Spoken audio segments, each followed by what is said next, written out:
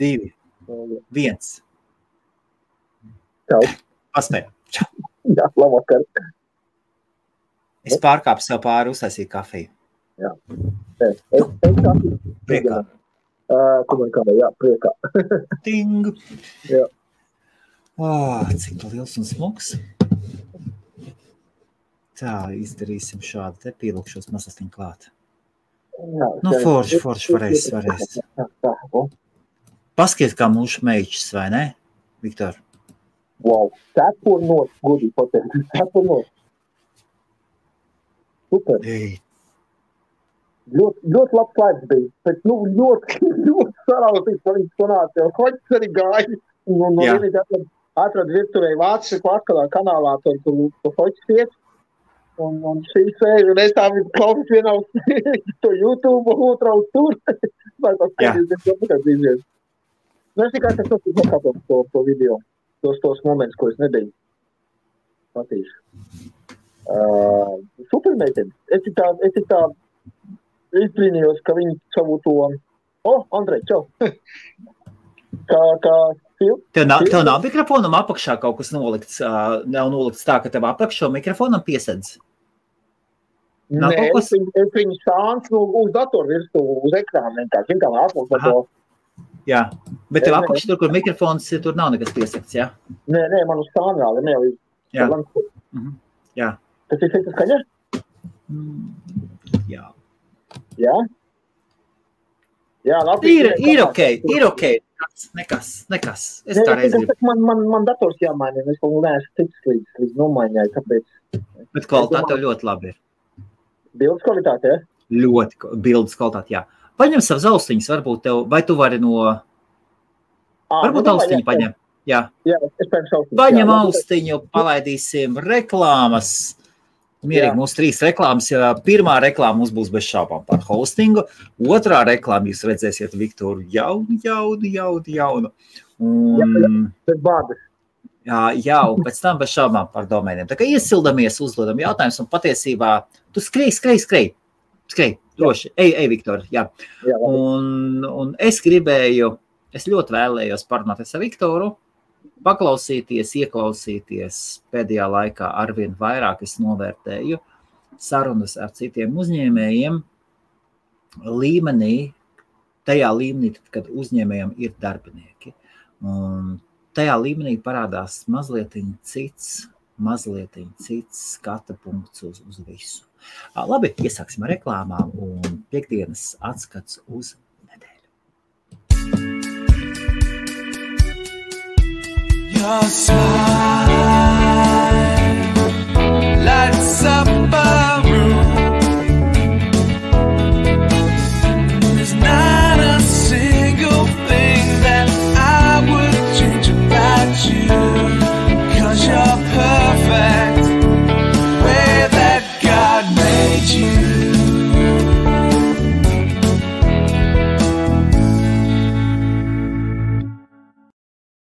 Vai jūs vēlaties saņemt naudu atpakaļ par jūsu ikdienišķiem pirkumiem?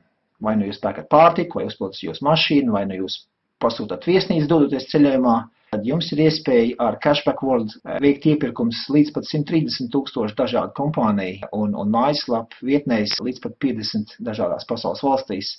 Un izmantojot šo sistēmu, jūs iegūsiet līdz pat 5% naudu atpakaļ jūsu bankas kontos. Vairāk informācija www.cash-back.ie. Paldies! Un pēdējā reklāma, pirms mēs pārbaudīsim mikrofonu bez šaubām par domēniem, kurus jūs varat apskatīties platformā hostmarija.com, un tie ir labākie, kādi var būt latviešu domēni, tas ir 2 burtu domēni. Tātad kaut kāda ir 1 burts, 2 burts un .lv, un kopā vispār tirgoja tikai 676 iespējamās variācijas, kur ļoti liela daļa ir ar sliktiem burtiem. Ir W, X, Y, Q, tātad 4 dažādi burti, mēs varam vispār tos izmest ārā. Tātad šis ir tas, kas ir spēcīga korporatīvā brenda rādītājs, viennozīmīgi 2 burtu domēns.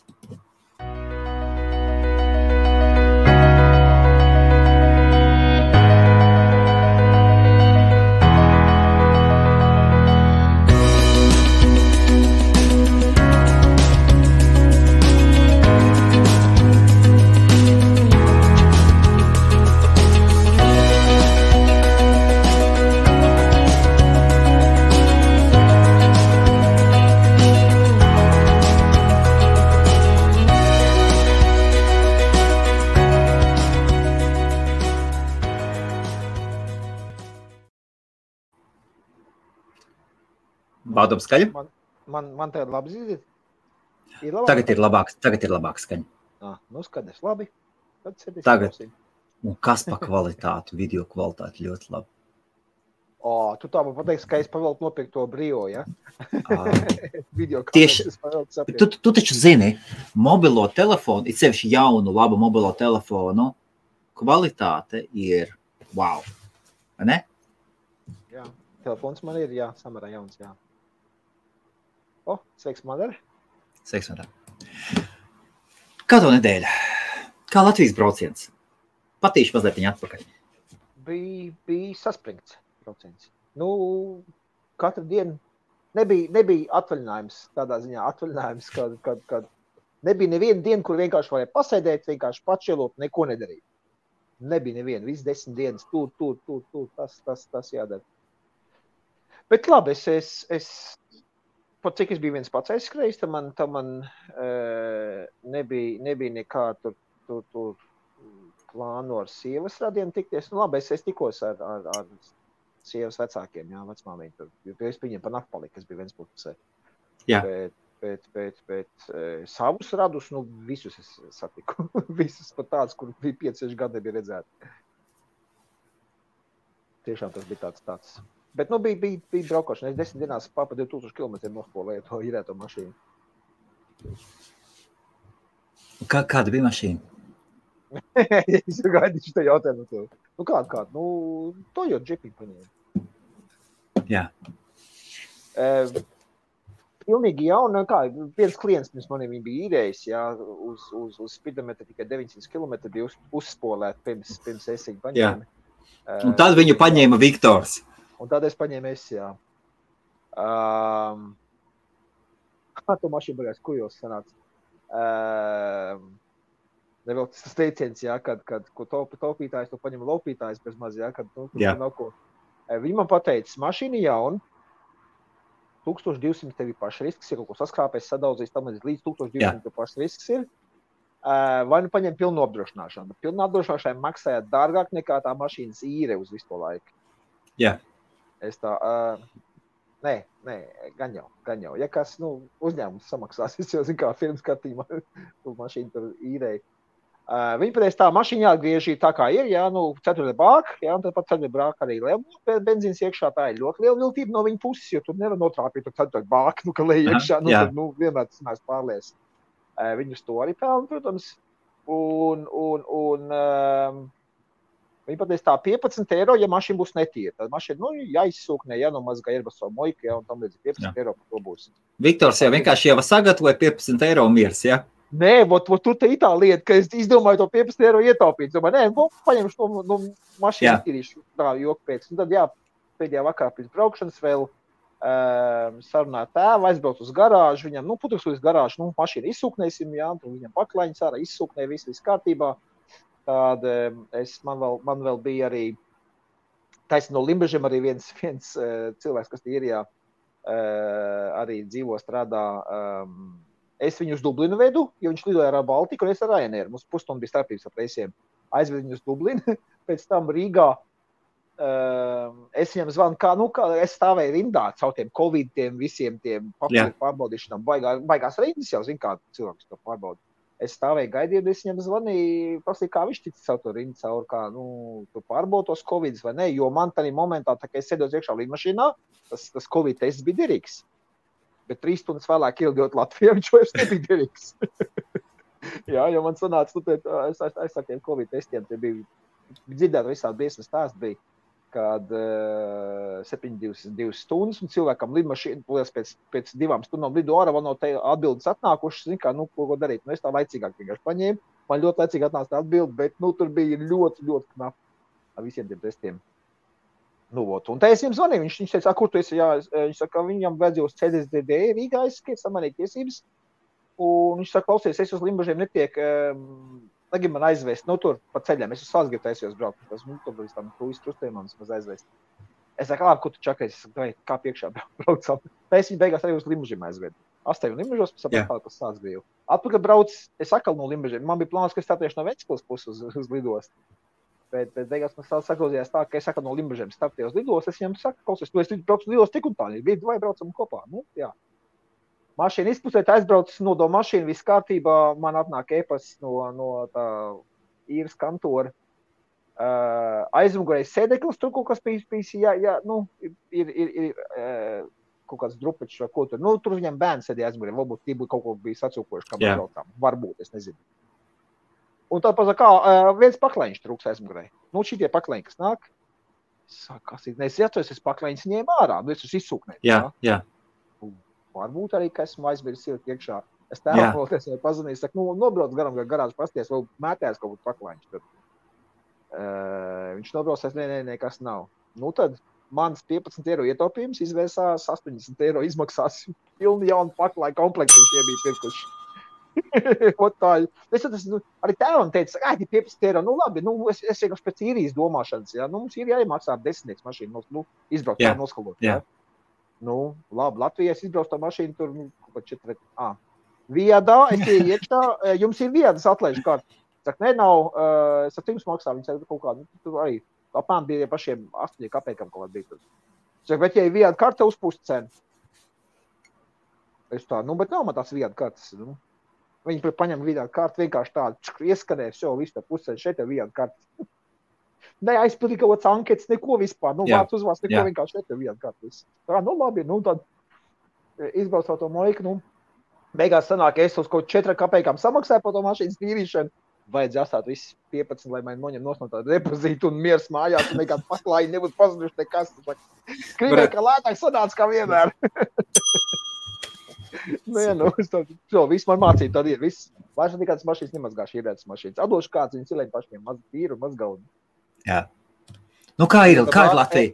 Jā, par to pilno bāku es gribu pateikt, pats to komentārus pateikšu. Pilna līdz pilnai ir pats izdevīgākais variants klientam. Jo tur ļoti vienkārši pirms nodot, tu iebrauc, piepildi tev atšāja pistoles, jau pilnu bāku, tu nodev pilnu bāku. Bet ja tev ir puse vai ceturdaļa vai 3 ceturdaļas, nu, tu nekad nenotrāpīs. Vai nu būs zem, par ko tev būs jāmaksā sots viņiem, jā. Vai nu būs pa daudz, par ko viņi tikai priecāsies, jo tas ir viens veids, kā arī mašīna īres kompānijas pelna naudu. Jā. Būs jāsaka mums, nu, Madaru. Varbūt kādreiz droši Madaru. Mēs Madaru šad un tad Clubhouse-ā parunājam. Nu, re. Labi, kas jūtas? Visā visumā bija labs, tikai es nesaprotu šitās 10 dienu covidās pašizolācijas, atzīšos godīgi, es nesēdēju nekādā pašizolācijā. Teiksim, kā ir. Juridiskas lietas, kas bija jākārto, paldies Dievam, varēja nokārtot arī attālināt, starp citu, lielu uztvalu Latvijai, valdībai, vai nezinu, kas tur ir, jā, bet ļoti ir attīstījušies digitalizētie, visi e-parakstīji, digitalizēti. Caur Smart ID, Estra notāru, visas apstiprinājumus uztaisīja vienkārši neklātienē. Nu tā, caur video zvanu, jā. Tur latviešu malači ir ļoti attīstījušies. Īrija, es domāju, pat Anglijā, es domāju, arī nemaz nav tāds līmenis. Jā. Ne, nav, es arī, kad dzirdu, tad tā, Mums taču elektroniski jau parasti man grāmatēdz atsūta paraksties ar peli. Jā. Attaisa peli, tur jebkurš var parakstīties. Tur man Sofija var parakstīties. Te ir ar Smart ID, un man atnāca arī mēs zemes gabalam, mēs vairāk tie kaimiņi, nu, kopā izteidzam iesniegumu, lai var pieslēgties pie pilsētas ūdens, jā, tur Nīcas pagas domē, tur Liepājas pusē. Un šis atsūtīja man to iesniegumu parakstiņa elektroniski, nu, PDF failes, kā es parakstīšu. Viņš saka, lūk, šitas tas saits, to pateikšu, kā tas saits saucās, viņš tāds, tā, man te e-pasta to bija, es pie viņiem vienkārši īsti piereģistrējos. Tad pabīdīsim. Dokuments, Dokobit saucās tāds. Ļoti vienkārši ielogojies iekšā ar Smart ID, nu, kurš man no online bankas tik un tā ir, un augšuplādē failu. Tā sistēma atpazina, ka tas fails jau tur cilvēku to pašu failu ir parakstījušies, tie man kaimiņi, kas tur bija, man jau parādījās. Tur ir apstiprināts paraksts, jā, manuāls paraksts, jā, viss, jā. Atsūtīju uz telefonu kodu atkal ko ievadīt, jā, Smart ID, ka tu apstiprini, jā, viss jau parakstīts. un tad to dokumentu lejuplādē un ar e-pasta aizsūt atpakaļ cilvēkam. Viņš jau ar digitāliem parakstiem jau uz PDF dokumentu visi virsū. Super. Iedomājies, ja man tagad būtu jālido speciāls Latviju, uzliek vienu parakstu, nu kāda jēga. Šitā elektroniski viss super viss darās. Un tā ar visām valsts institūcijām, visām zemes grāmatām, to var darīties attālināt, viss tas notiekās. Tāpēc man tas tā ļoti pārsteidz, imponēja, nu, sauciet to, kā gribiet, ja es biju tiešām tā. Klau, atejot atpakaļ, man nedod miera doma par Vitu un Silmu. No. Wow, vai ne? Jā, es uzlasīju tie jautājumu par to, jo Silgai bija, taču tas augstpapēdiņi, ja. Jā, bet viņi taču pirms tam stāstīja, jā, viņai bija sadarbības partneri. Jā. Un viņa dabūja gan dropshipperus atrada veiksmīgus, gan palīdzēja izveidot, visu izdarīja. Cik es saprotu, tā kompānija vienkārši sāka uzvesties negodprātīgi. Nu, tas tāpat, ka man darba devēji sāk uzvesties negodprātīgi, tāpēc es gāju par to. Jā. Nu, man arī, es viņus reiz saprotu, ja sāk griezti, ņemt nosmā peļņu, procentu sāk apgriezt, jā, man peļņas daļa. Man jau arī bija, es tupals tirgoju, man bija cieta alga plus bonus par pārdoto. Kur tas man bija 6%, bonus, jā. Un tā, ka man sāk griezt tos, ko gribēju uz 4% uzlikt, es viņiem pateicu uz eļiešanos, puiši. Es vai vaļā savu veikalu.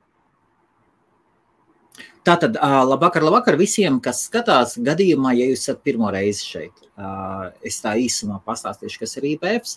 IBFs ir projekts paša fóruma. Es nopirku atroties Lielbritānijā daudzus gadus atpakaļ. Gadījumā, ja es atgriezīšos Latvijā, tad man būs ko darīt online. Bija tā doma. Tas ir iespējams vecākais palikušais online fórums latviešu valodā, kur tiek runāts par uzņēmējdarbību internetā, specifiski tieši tajā nišai. Un tad mēs gadus 3 atpakaļ apmēram sākam taisīt tiešraides šeit Facebook kanālā, YouTube kanālā mazliet vēlāk. Un pamatdoma ir aprunāties ar līdzīgi domājušiem cilvēkiem, gan par uzņēmējdarbību online, gan ārpus. Un piekdienas vakaru ideja ir pašķitināt domas, atļaut paklausīties, ieklausīties citā uzņēmējā, veiksmīgā uzņēmējā. Un šajā gadījumā Viktors arī mums nāk dažas tiešraides taisa. Nevis savtīgas intereses, ir savu brendu uztaisījis, ir pilnībā pārņēmis. Jā, jā. 4 veikali, jā, Viktor? 4, jā. 4 veikali, online veikals. Cik vēl darbinieki kopā ir? Mani darbinieki trūkums pašlaik. Man šodien cilvēki, ja? Cilvēki. Jā. Paši nāk pie manis prasās atpakaļ darbā. Es saku, jā, ok, beigsies lockdowns, tā vai viss notiek, jā. Un šodien atsūt īziņu. Tikai pēc tam, kad es paprasīju, klausies, tu nāk strādāt vai nenāk strādāt? Jums veikali jau vaļā, jā? Kas notiekās, jā? Nē, sorry, jā, ir iesniegusi iekšā atlūgumu, un viņai piedāvājuši menedžmenta pozīciju uzreiz, tad darbā, ko viņa bijusi, un vairāk stundas, un labāk algu, un tā tālāk. Es visu to saprotu. Bet pasaki man to. Otrā pusē ar tevi. Es cenšos sazvanīt, saku, ok, bet mēs taisīsim inventorizāciju, pirmais jau bija. Jā. Atsūtīju apakaļ, nē, es netieku, man darbā jābūt, vēl viņa kā pēdējās pāris dienas jāstrādā, netieku, jā. Tā kā mēs taisīsim inventorizāciju bez tevis. Tas bija veikals, ko viņa sāks nestrādāt. Pats gribēja, lai būtu uz vietas, lai redzētu inventorizāciju, ka viss ir kārtībā, viss, jā. Jo viņi parakstās, viņi mantiski atbildīgi, daļēji līdzatbildīgi par preci, jā. Es saku, labi, tad mēs taisīsim inventorizāciju bez tevis, jā, ok. Nu, paiet vēl laiks. Es saku, klausies, davai, kad es zvanu, neceļ augšā. Astāvojas smēles, ok, pasaki, kad tu esi brīvi, kurā dienā man tev plānot, kur tā nāks darbā, jā, jo tur jau ir cilvēks, viņš zina, ka nāks otrs cilvēks, jā, un viņam ir paredzēts 4 dienas strādāt, tad jums nāk 6 dienas jāstrādā, jo nav otra cilvēka. Jā. Neatbildes. Tas cilvēks, viņš viņai zvana un sūta īziņas, neatbild, vispār klusums. Tas bija tik bērnišķīgi tādi. Un tad beigās es viņu aizsūtu īziņas, klausies, tu nāks darbā vai nenāks darbā, vai meklē cik kādu. Un tad paziņo tikai, jā. Tīri cilvēcis, tu tā pasaka, es palikšu savā darbā, kur es esmu tagad, jā. Jau, lai kolīši šo pieņem to lēmumu, to reiz viņam bija jādod ziņu vismaz, to sūtāt, tas tīri cilvēcis tā, jā. Daži cilvēki vienkārši ir nesaprot. Daži cilvēki ir nesaprotami. Jā, tagad es atbraucu mājās, es domāju, Vans, tā, ko darīt? Meklēt klientu lokā kaut kādu darbinieku vai likt sludinājumu Facebookā vai kā. Ok, un? Jā. Nē, vienās, es nezinu, mums no īrijas laikam daudz neskatās, bet, ja kāds ir Tiperērī Nīnas pusē ar labām angļu valodas zināšanām no latviešiem, kāds var droši man sakontaktēties. Darbs uz puslodzi. Veikalā. Ja kādam interesanti. Bet vajadzētu būt, lai būtu mašīna, jo tur 1-2 dienas jāizbrauc arī apmēram 30 km uz otru veikalu. Vajadzīgs cilvēks ar auto.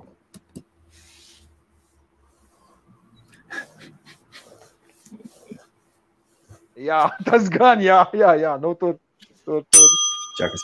Tas ir mūsu Kaspars, jā? Jā, bez šobām. Kasparam kolosāli profilu, tā bildes super vienkārši, jā. Jā. Un Kanāda nevienu neiesit. Tas bija tāds baigais pārsteigums. Es pa vāciešu kanālu skatījos to. Un vācieši saka, pirmo reizi Latvija vispār pasaules čempionātā vinnēja Kanādu. Un pirmo reizi Kanāda čempionātā neiesit nevienus vārtus vispār. Cik spēles ir bijuši Kanādā, vismaz viens vārds ir iztuši pirms tam. Jā? Šeit pa nullēm izbrauc latvieši. Maleči. Bet uzvārdi arī jau parādījušies. Skatos spēlētāji, kur jau... Tāds jautājums. Es tagad domāju par tiem saviem darbiniekiem un visu. No sākuma es biju domājis, ka man tā ir problēma, ka tas ir disadvantage, kā tas ir. Tas ir slikti, ka man ir ļoti ierobežots budžets. Un ka es nevaru atļauties maksāt lielas algas. No sākuma es tā biju domājis. Un tagad es skatos, ka ierobežots budžets un zemākas algas patiesībā pat kaut kādā veidā tur to darbinieku liek. Tu esi padomājis tieši par algu lielumu. Labi, cilvēkam, kas tagad ņem darbu, tas izklausīsies totāls ārprāts. Tomēr es pēdējā laikā sāku aizdomāties, ka algas pacelšana neko vispār nemaina. Attieksmē pret darbu un pret citām lietām.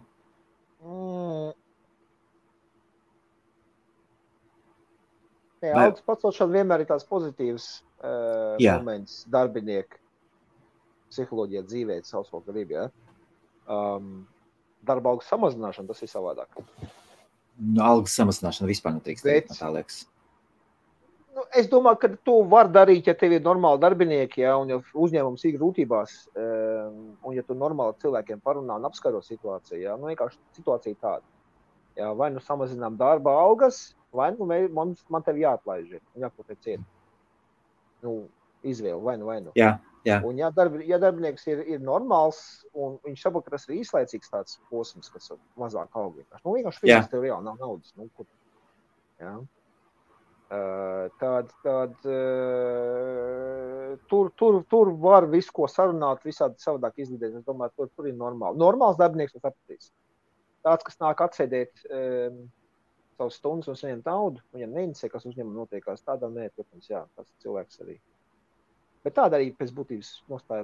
Man personīgi, man kā īpašniekam, protams, ir savādāk tā nostāja, bet man ļoti patīk cilvēki, kas līdz domā un cenšas palīdzēt uzņēmumam augt. Kas kaut ko padomā līdz, kas to mazo ekstra artavu iemetīs iekšā tai kompānijas izaugsmē, vienalga, vai tas būtu klienta apkalpošanas sfērā, ja, tu labāk apkalpo klients, vai piemēram, zināšanas sfērā, ka tu gudrāks esi izglītojies, ja, un tad līdz ar to pašu. Tad kaut kāda iniciatīva no paša, kas nāk ārā. Un man ir gan tādi cilvēki, gan arī tādi, kas atnāk apsēdēt tikai. Ja, un es to ļoti labi redzu, tās atšķirības tieši starp cilvēkiem. Un, kas domā par uzņēmumu, augšana, attīstība un perspektīvā labāku amatu, labāku apmaksātu darba augu, ja, tas paliks. Protams, ja tu pats neesi cilvēks, tu kā darba devējs. Ja tu esi kā cilvēks, tad pret tevi attieksies kā pret cilvēku, ja. Bet, tas atkal ir. Bet man ir gan šādi, gan tādi, ja, darbinieki. Katrā ziņā man patīk tie, kas nāk ar savām idejām. Vēl klausies boss, jā, kam ir sauc, hei boss, jā. Varbūt mēs varētu to tā darīt, varbūt mēs varētu šitā darīt. Jā, ja šitādas jautājumas dzird, man viņi patīk. Ja mēs varam padiskutēt, varbūt cilvēks no malas redz kaut ko es pat neredzu. Ja, ja man domas ir citā virzienā kaut ko. Tad, kad pats iesaka, ko darīt un tādas lietas.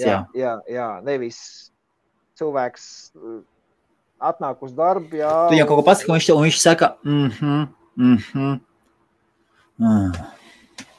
Tas nav pilnīgi. Es zinu, kad armijā bija tās teiciens, ka iniciatīva ir sodām. Pašiniciatīva ir sodām. Tas bija armijā tāds nevēstīgs likums, jā, ka nekādas tur idejas un neko nevajag tur dot, jo zini, kā tas vienmēr bija. Mums armijā bija tā, ja tu nāc pie komandiera ar kaut kādu iniciatīvu, kaut ko, varbūt tā, varbūt šitā, viņš vienmēr teica, jā, ok, tu to nodarbojies, tu to dari, viņš to nedarīs. Jā, tāpēc vienmēr bija tā, ka iniciatīva ir sodām militārās struktūrās, bet uzņēmē darbībā, jā, man patīk tādi cilvēki, kas man parāda vienkārši attieksmi pret, kā viņš attiecās pret darbu, kā viņš domā.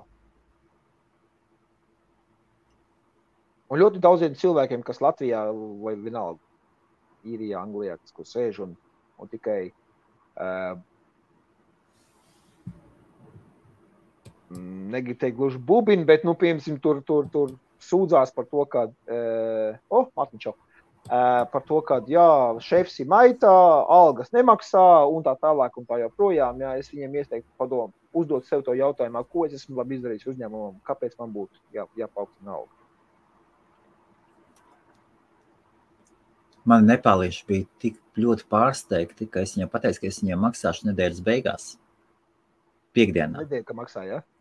Es katru nedēļu maksāju, jā. Es paniski baidos. Viņi pieduši bija, ka mēneša algas viņiem, jā? Tu atceries, kā senāk bija?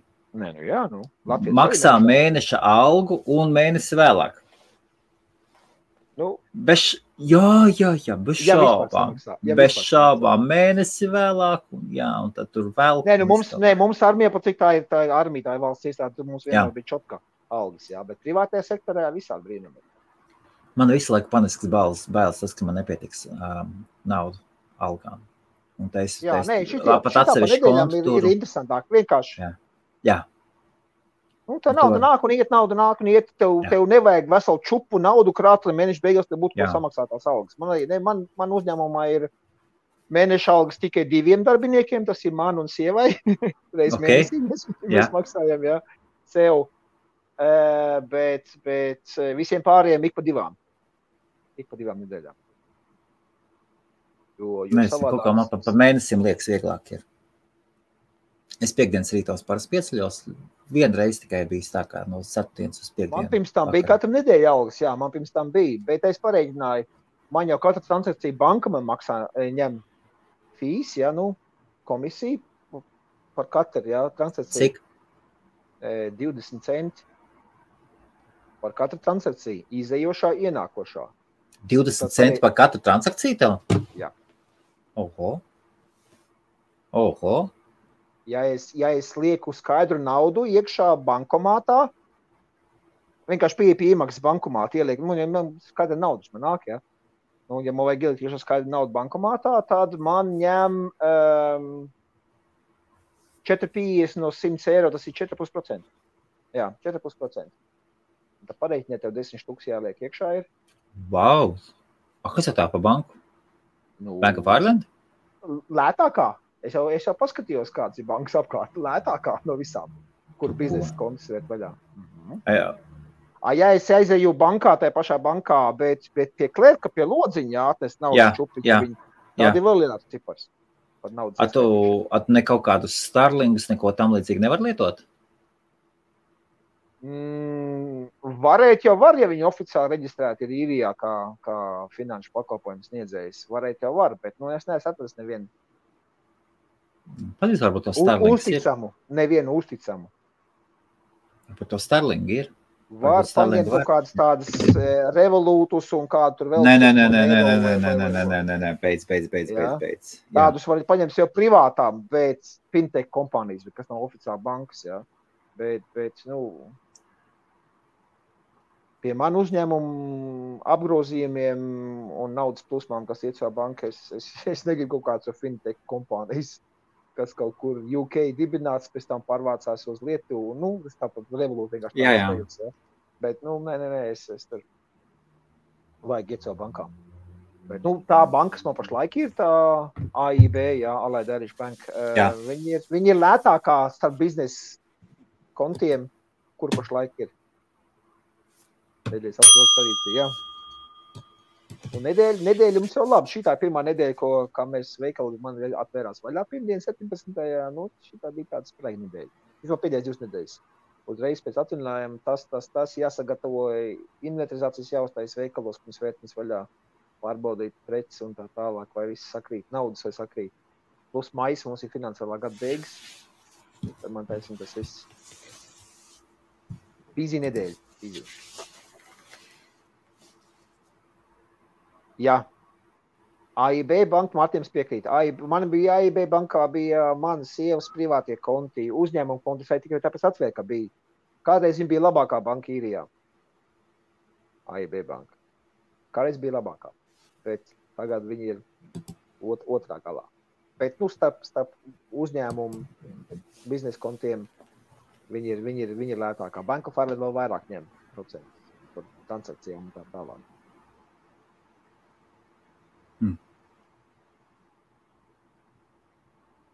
Tagad man privātie konti citā bankā. Un tā ir banka, kas man dod naudu par katru transakciju, nevis ņem. Bet tas ir privāta konta. Katru reizi, ka maksā kartiņu, 10 centi man. 10 centi? Jā. Katru reizi, kad samaksāja kartiņu, man 10 centi ieskaitās uz kontu. Klau! Mēnešu beigā viņas atskaitās transakciju, cik bijuši. Runājot par šīm lietām, ko tu Mastercard lieto? Man kredītmaster, Latvijas man nav, man debitens. Nē, man vīza ir kredīti, bet, master man arī ir, jā. Es ļoti nopietni apdomāju divas lietas. Viena lieta ir dabūt Mastercardi. Man jāaiziet prom no online bankām, ir jāaiziet uz normālu banku, ko it kā lockdowns ir beidzies. Tas trakais lockdowns, tagad mazliet vieglāk ir. Un es gribu pāriet uz Mastercardi, uz Mastercardi. Tieši bonus. Visa un Master? Es gribu sameklēt tur, kur ir airmails, gaisa jūdas. Te ņem Amex? Tieši tā. Tikai, tur jābūt ar Amex ļoti... Tikai īrijā ir problēma, ka Amex pieņem ļoti maz uzņēmumos. Veikalos vispār nevar samaksāt neko ar Amex. Šeit pārtikt nopirkt nevar. Es gribot uz īriju, man bija Parex bankas tāda blue card, nezinu, vai tu zini tādas, caurspīdīga karta, ar zilu tādu kvadrātīnu vidū. Man tāda bija, kas gribot uz īriju 16. gadā. Nē, 6. gadā, 16. 2006. jā. Un es nekur nevarēju to kartu neko izdarīt. Nesamaksāt neko, vienīgais bankomatā naudu noņemt ar lielu procentu arī. Jā. Tāpēc es atteicos no viņas pēc kāds vien varēja, ka pirmais lidojums uz Latviju bija, es uzreiz aizgāju parakstīt, ņemiet savāciet. Es domāju par Mastercardu izmantošanu tīri, lai maksātu kompānijas rēķinus un vākt sev tos bonus saucamos. Taču cashback visādi patīk. Jā, bet man pašlaik, manām pašreizējiem kredītkaršu apsēdētājiem, kas man online veikalam ir pieslēgts, viņi arī ņem savu procentu par ienākušiem maksājumiem. Bet, ja es to naudu izmantoju, lai pirktu preci vai nav, ko viņi man iedara arī debit kartu. Jā. Kas ir piesaistīts manam tam online kontam, kur man nāk naudu iekšā par online pirkumiem. Online pārdošanām, ko cilvēki. Ja es, piemēram, man ir ienākos naudu 1000 eiro, viņi paņēmuši savu 3%, piemēram, ja? Ja 30 eiro tie ir viņa peļņa. Jā. Ja? Tāda es tos 1000 eiro iztērēju iepērkos jau preci ar viņu kartiņu. Ja viņi tos 30 eiro, to viņu procents, kas bija, viņi man atdo atpakaļ. Es vispār izietu pa 0%, es varu iziet. Viņu fees vispār nekāda nav, pa 0 es varu iziet ārā. Viņš kā tas tā ir? Nu, viņš man paskatīja to sistēmu, sanāk, kad es izmantoju viņu karti, tad viņi tam veikalam, kur es pērku, iepērku savu preci ar viņu karti. Jā. Viņi tos fee arī tur, viņi dabū atpakaļ. Un te viņi vienkārši dalās ar tiem, tur viņiem vajag incidentātu sistēmu uztaisīt. Nu, man ir forši, man kā klientam viss ir kārtībā. Es ar kartiņas maksāju vienalga, ka tu benzīna leizāk maksā kartiņu vienalga, no viņu kartiņu. Ja tu tērē to naudu, kas tev nāk iekšā, tad tu dabū atpakaļ visus tos procentus, ko viņi bija nopelnījuši uz to ienākušo transakciju, kas tā bija pirms tam. Ja? Tad es tā cenšos pēc iespēja vairāk visus savus pašreizējos, kur man ir sāku apzvanīt, kur man ir, piemēram, darēt debitu. Jā. Ja, lai man ņem nevis no AIB bankas konta, bet prasīja, vai jūs varat no kartiņas ņemt nost? Nu, lai to naudu, kas nāk iekšā, un lai viņi tērējās ārā, jo man tas izdevīgi, es tad par 0 var iziet. Un viņiem arī ir kašu termināļi. Viņiem var paņemt kašu terminālu arī, pirms veikalā, es domāju, es manīšu viņus nostādīt, jo man kašu termināļi arī AIB bankā. Viņiem ir kašu termināli, vai nu pēckartu termināli, vai nu tu viņi īrē to terminālu, vai nu, ja tu pavisam negribi īrēt, ne pirkt, tad izmantot šo te telefonu, es pārbaudīju ar telefonu 7 kašu maksājumus. Viņiem ir aplikācija, es vienkārši pamēģināju, viņu to point of sale aplikāciju viņiem, 1 eiro savu kartiņu, čuks pieliek telefonam aizmugurē, skatos, izgāja maksājums caur. Ar telefonu, vienalga, kur tev iesāk telefonu, tu var pieņemt maksājumus. Es par šito arī brālim es biju Latvijā, mēs bijām aizbraukuši tur uz Kultē, uz tirgu, viņš ar savam zivīm brauc tur tirgoties, ja, un es klausu, ko tu kartis nepieņem? Viņš, nē, tur čakars, tur nezinu, ko es neparādīju, klausies šitā kompānija. Telefonā viss notiek, tāpat nevajag nekā terminālu. Ievad cipar, cilvēks pieliek kartiņu pie aizmūs telefonām, čeks, pajautā viņam, tu gribi īziņas veidā vai e-pasta veidā čeku par maksājumu. Vai nu vispār, ja tu negribi, tad viss ir kārtībā. Ja? Nu viss. Viņš vēl kāds pakaus. Viņš ir, man brālis ir tāds konservatīvā biznesa un tā tālāk viss piekritējis. Viņš arī par manu veipu visu laiku tur ņirgājās un teica, ej tu ratā, kā tā. Tagad es biju aizbraucis, tagad viņš sāk dzirdēt citu dziesmu, tā viņš saka, nekad mūžā nebija padomājis, ka ar šitādu huiņu, es atvainos, bet tas ir viņas citāts, ja? Ar šitādu huiņu var uzbūvēt biznesa veikals, es nezinu, zem pikt māju būvēt bez mazvajum, ka tur tāda klients aizies. Bet es tev sen jau to teicu. 90% no smēķētājiem grib tikt vaļā no tās smēķēšanas. Tikai ne visi var. Uz tā arī pamatojas viss veipā pēc būtības uzvaras gājiens. Nu, plus vai tas, ka tas ir pierādīts mazāk kaitīgs nekā smēķēšana. Par spīti tam, ko Latvijas presē raksta, ka tur joprojām Latvijā ļoti negatīvi ir attieksme pret veipu. Nu, tā paši vainīgi dariet kaut ko. Un tas pamatojās tikai vienīgi to, ka tabakas lobijas cilvēku nezināšana. Viktor, paklausies. Latvijas veipu industrijai Latvijas nevis publisks fuja, bet paši vainīgi, ja nesaprot, ka publiskā doma ir jāveido ar naudu. Industrija liela, naudu pelna lielu, un nevar nodarbot, Satrumstalota. Nē, ir. Jā. Ir, ja es zinu, 2 veipu industrija asociācijas, un tā līdzīgi, ja? Jā. Vienā es pats biju kādu laiku, bet beigās nezinu nekādu jēgu maksāt katru mēnesi kaut kāds naudas iekšā, jo es nekādu aktivitāti viņus neredzēju. Nekādu lobiju vai tam līdzīgi, mēģināt veidot. Nu, vajadzētu nodarboties ar publisko, Jā, public relations vajadzēja, jā. Tieši tā. Bet saprot, par cik tas ir, redz, tabaks kompānijiem ļoti vienkārši. Viņiem ir JP Morgans, viņiem ir Philip Morris, un viņiem ir tas te British American Tobacco.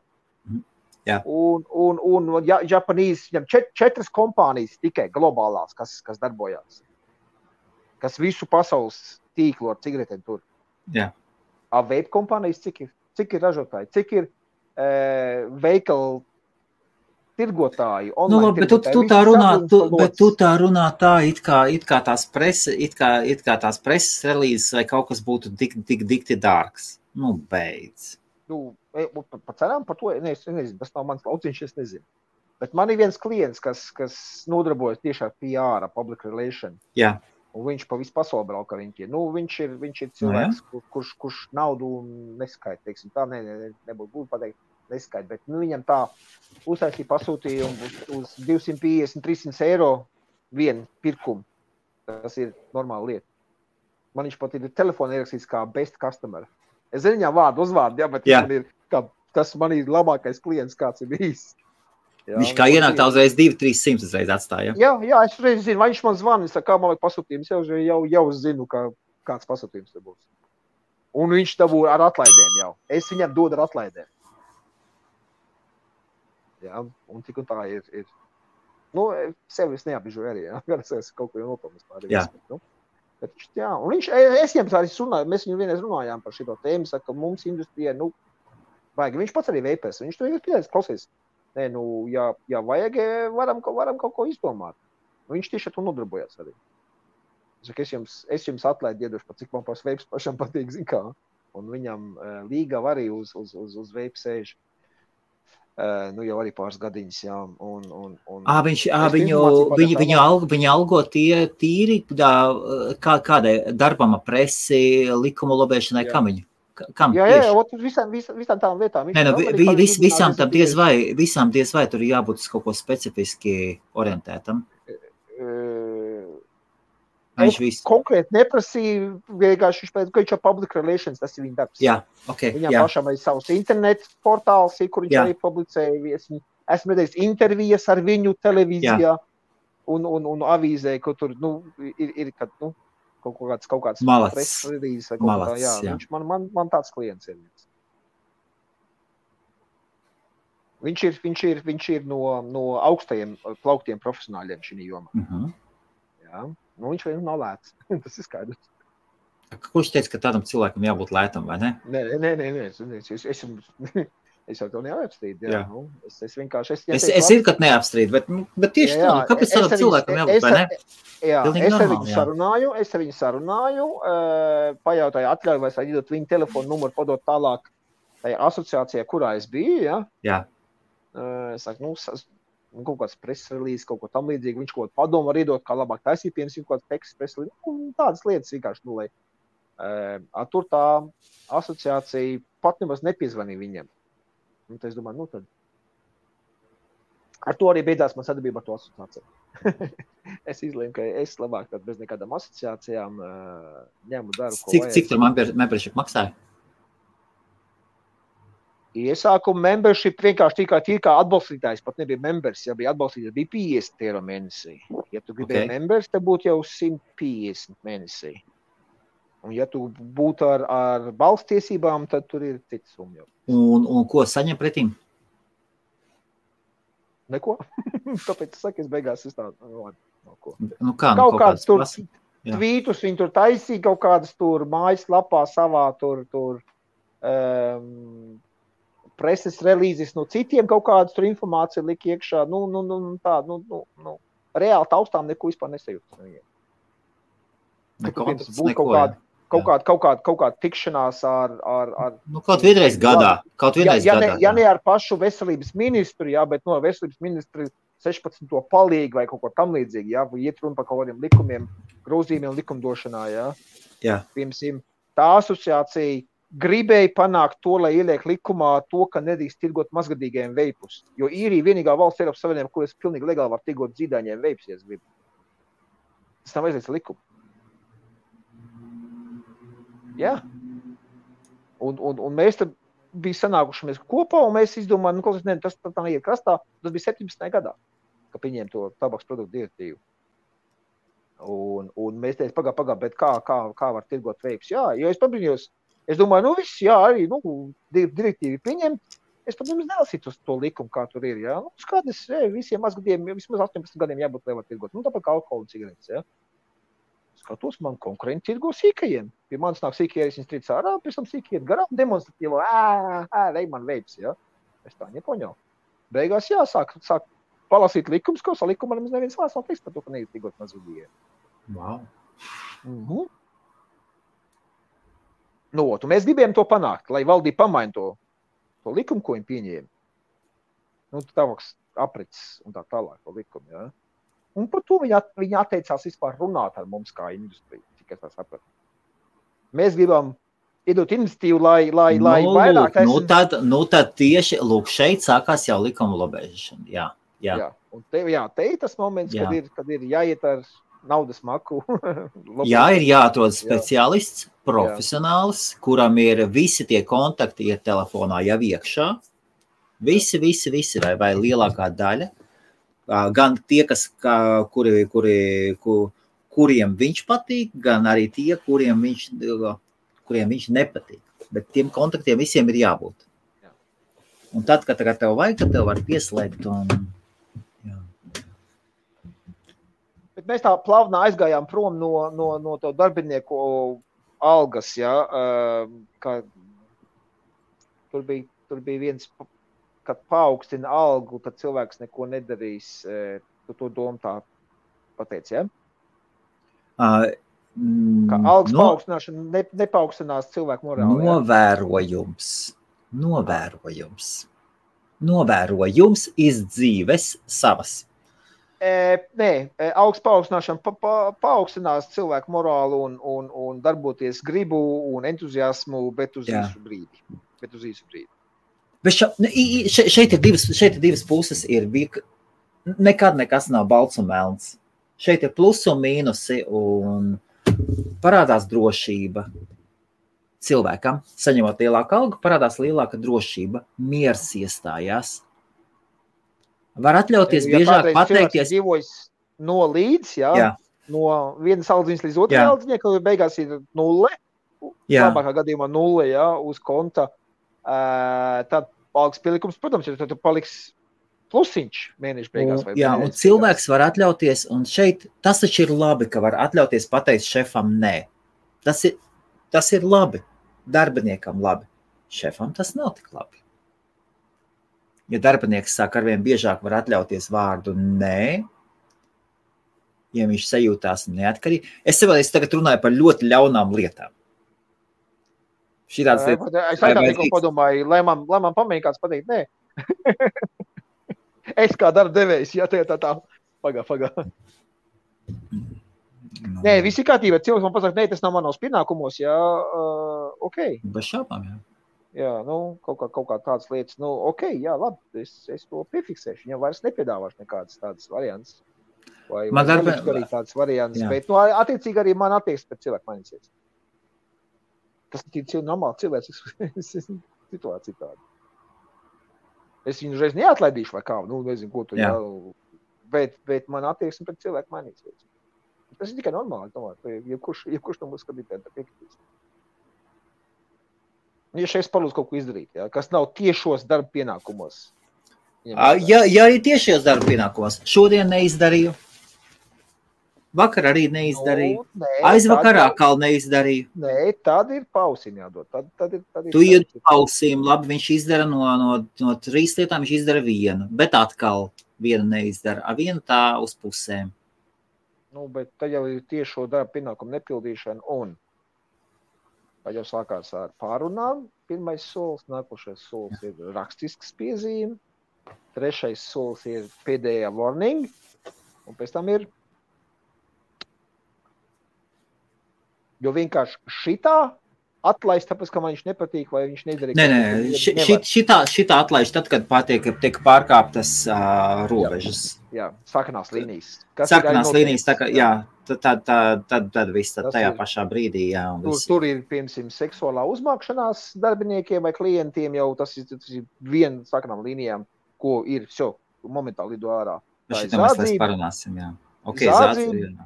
no uzņēmumu un tā tālāk. Tur ir likumai noteikti vairāk tādas situācijas. Rasisms arī momentāli ārā. Jā.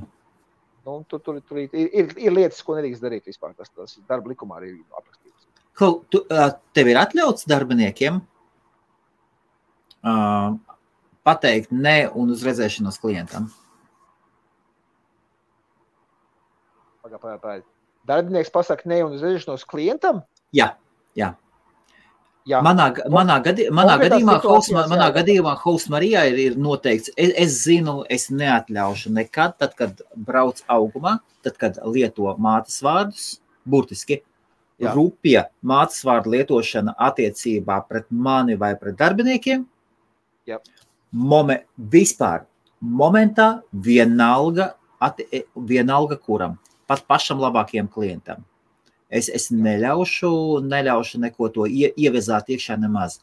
Un man nesen reiz parādīja live chatā, un man prasīja, ko man darīt, un kā reiz te mēs aprunājām, un šodien es vēlreiz parādu, un es pateicu, pat, ja nāk mani labi draugi un paziņas, kurus ja jūs gadījumā pat nonākat situācijā, ka zinat, atnāk, piemēram, labākais klients, un sāk šādi uzvesties, arī viņam tas netiks atļauts. Viena reize ir pietiekoši, lai pateiktu uz redzēšanos. Momentā. Tas ir mans un tavs uzdevums, kā darbdevējiem, ir nodrošināt labvēlīgu darba vidi cilvēkam. Tieši tā. Tur bez variantiem. Man ir, es esmu arī pateicis, man darbinieki zina to. Ja jums kāds tur sāk kaut ko uzmākties, aizskart, apvainot un tā tālāk, droši varat lidināt ārā no veikala un pateikt, vairs nekad apakašēt nenāc. Es esmu aizslēdzis. Un es tikai vienu reizi. Es esmu vienu reizi aizslēdzis kontu un pateicu uz redzēšanos pār to. Un man parādīja gadījumu, ka ienāca viens indietis, un man nepāliec sēž, un indietis ienāk iekšā un hindu valodā no sākuma nodod. Es lasu, es neko neredzu. Neko nesaprotu. Manējais nepālietis. Tieši tas tekoši hindu. Pēc tam viņš man prasa, ko darīt. Es saku, viss normāli. Cilvēks saka, viņš vienkārši grib dabūt labāku dīlu ārā.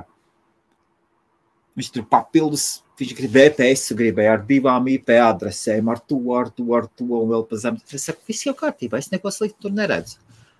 Un tikai pēc tam es saprotu, ka pašā sākumā, pirms viņš atvēra čatu, viņš nodeva tādu smuku sēriju tādu. Es teicu, nākošais, ja tu to redzi, jo es to nesapratu, kas tur uzrakstīts. Vienkārši viņš iesāka to, un pēc tam pārgāja uz angļu valodu. Un tad momentā apstādinam, vispār nemaz neturpinam. Apstādinam, Pasaka, we have zero tolerance, bla, bla, bla. Jā, tieši tā. Un... Jo tā cilvēks nemainīsies. Viņam iemācīs, vai ne? Viņam iemācīs uz 5 minūtēm, uz mēnesi viņam iemācīs. Es zinu, man ir tāds viens latviešu džeks. Viņš mierīgs, un tad viņam nāk. Un tad viņam nāk ārā. Tad viņš uzsprākst, Tad viņš uzsprākst, Un es neiemācījos no savas kļūdas. Es viņam iedevu hostingu, viņš atnāca paprasīja hostingu. Un es viņam to hostingu iedevu, un mēs sarunājām, viņš saprata, ka viņa apkalpot. Un tad pēkšņi vakarā piedzēries, viņš ņem telefonu un sāk man sūtīt voice messages. Pīp, tu šitāds, es tev šitā, un tu tavs klauds vispār tur caurumains. Es saprotu, ka viņš nesaprot, pa ko viņš runā, kaut gan uzskata sev par baigo speciālistu. Bet, Un nevajadzēja nemaz laist iekšā. Jo tādi cilvēki vienkārši laika jautājums. Nē. Ir lietas, kuras esmu arī ar saviem darbiniekiem aprunājis, un es pateicu, droši varat lidināt ārā, cilvēks no veikala, pateikt, to šeit nenāc, viss ir kārtībā. Ja nāks pie man sūdēties, es saku, es vienmēr jūs muguru šīs jautājumos piesaiktu. Viss ir kārtībā. Un bijuši visādi varianti. Es domāju, ka es esmu easy going boss viņiem. Tā. Es arī esmu easy going boss, man ir viens darbinieks, kurš easygoing nesaprot. Diemžēl. Un tad, kad viņš saprata, ka viņš redzēja, ka tuvākais cilvēks man dabūja tā pa mizu, kā izlidoja ārā, un pēc 15 minūtēm es uztaisīju sarunu ar viņu, tad viņš saprata, ka viņš bija šitādā attālumā. Es patiesībā viņam zvanīju, pateikt viņam, es biju nobriedis vispār. 1, 2, 3. 3 cilvēkus vienām. Pēkšņi, tu sajūcies mīksts tāds. Un tevi sāk tu tā. Vienu reizi tev kurpīts par tavu jaciņu sāk notīrīt. Otru reizi. Trešo reizi vispār tev tur uzkāpj uz muguras. Tu sāc domāt, zēni. Jūs vispār saprotat, ka jums ir pilna laika darbs. Un tad, kad cilvēks saprot, ka viss šitas te mobilizējās momentā, un atkal drausmīgi, bet bailes strādā. Un ir cilvēki... Es šito biju redzējis. Man tas ļoti nepatīk. Man tas ļoti nepatīk.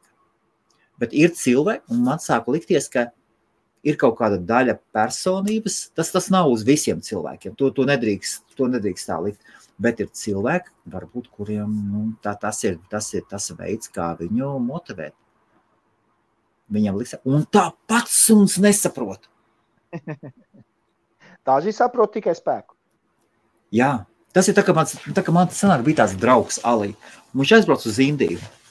Viņš uztaisīja savu SEO kompāniju, normāli, tur zēns labi peldēja. Tur labi. Tur bija viss kārtībā. Aizbrauc viņš Londonā, mēs viņu visu laiku draudzējāmies, sazvanījāmies visu kaut ko, tad viņš tur pirka kaut kādu konteineru ar mobiliem telefoniem, lietotiem, kaut kādiem mazlietotiem nopirka, tad viņš pusi pārdeva, pusi nepārdeva. Viņam tur visu laiku viņš kaut kādu čikinu, kaut kādu KFC, kaut kādu pakistānišu mēģināja attaisīt, gribēja iepazināties ar latvietu, viņam tikai latvietis patika. Un viss visā. Un tad viņš SEO bija iekšā, un SEO viņš ir tas džeks, kas tikai backlinkus pērk. Un viņš aizbrauc uz Indiju. Un mēs ar viņu zvanījām, viņš saka, mēs sazvanamies, viņš saka, Helmut, es nepanesu. Uz tiem indiešiem ir jābļauj. Viņi savādāk, un es redzu, džekams acīs ir asaras. Viņš saka, viņi vispār savādāk, viņš saka, izskatās, ka šeit ir tāda kultūra. Viņš runā ar citiem darba devējiem, un viņi saka, tā mums ir pieņemts. Tev uz viņiem ir jābļauj. Ja tu nebļausi, es zinu, tas ir drausmīgi. Tā nedrīkst runāt. Un tagad ir cits gadsimts un visas tās lietas. Bet Indijā manam toreizējam draugam tagad ir pazinu Alī, viņš aizbrauc, viņš aizvēra cieto kantoru, viņš pateica, es vairs nevaru. Viņš nocīvoja mēneši 4 vai 5. Un viņi strādāja tikai tad, kad viņš uz viņiem bļāva. Tikai tad. Un viņš ir mierīgs. Bļaušana ar laiku cilvēks pieredzēja, ka viņš bļauj visu laiku, jā. Vai ne?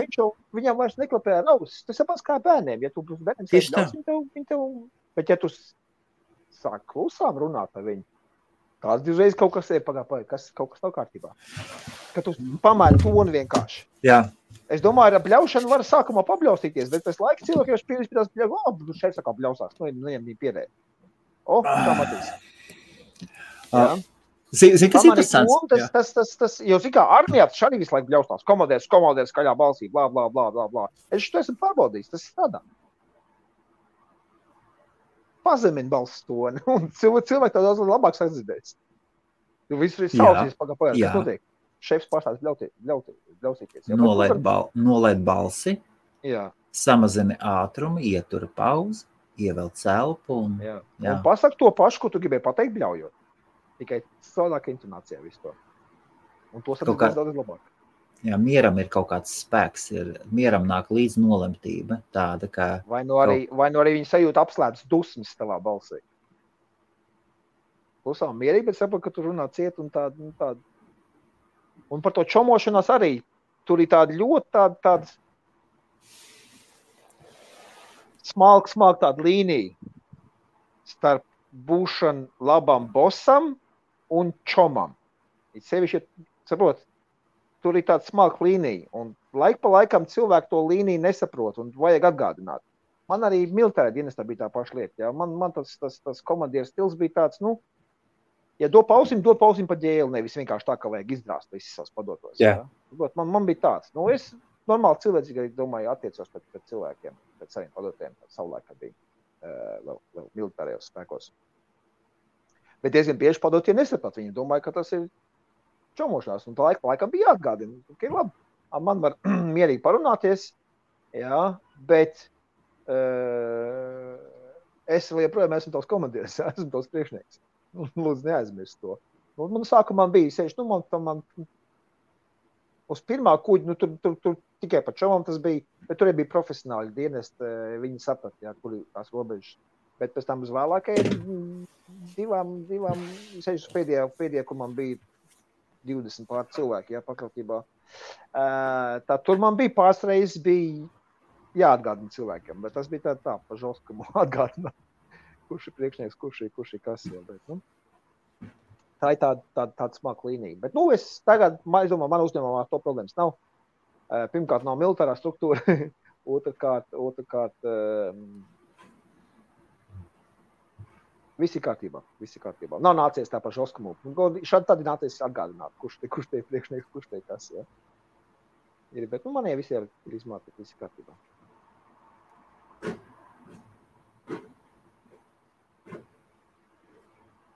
Par ko es domāju pēdējā laikā? Par ko es domāju? Jā. Es neko, par ko es aizdomājos? Šodien vakar. Jā, ko? Jā. Es gatavojos, par šitiem. Mans nākamais projekts. Nāk iekšējā?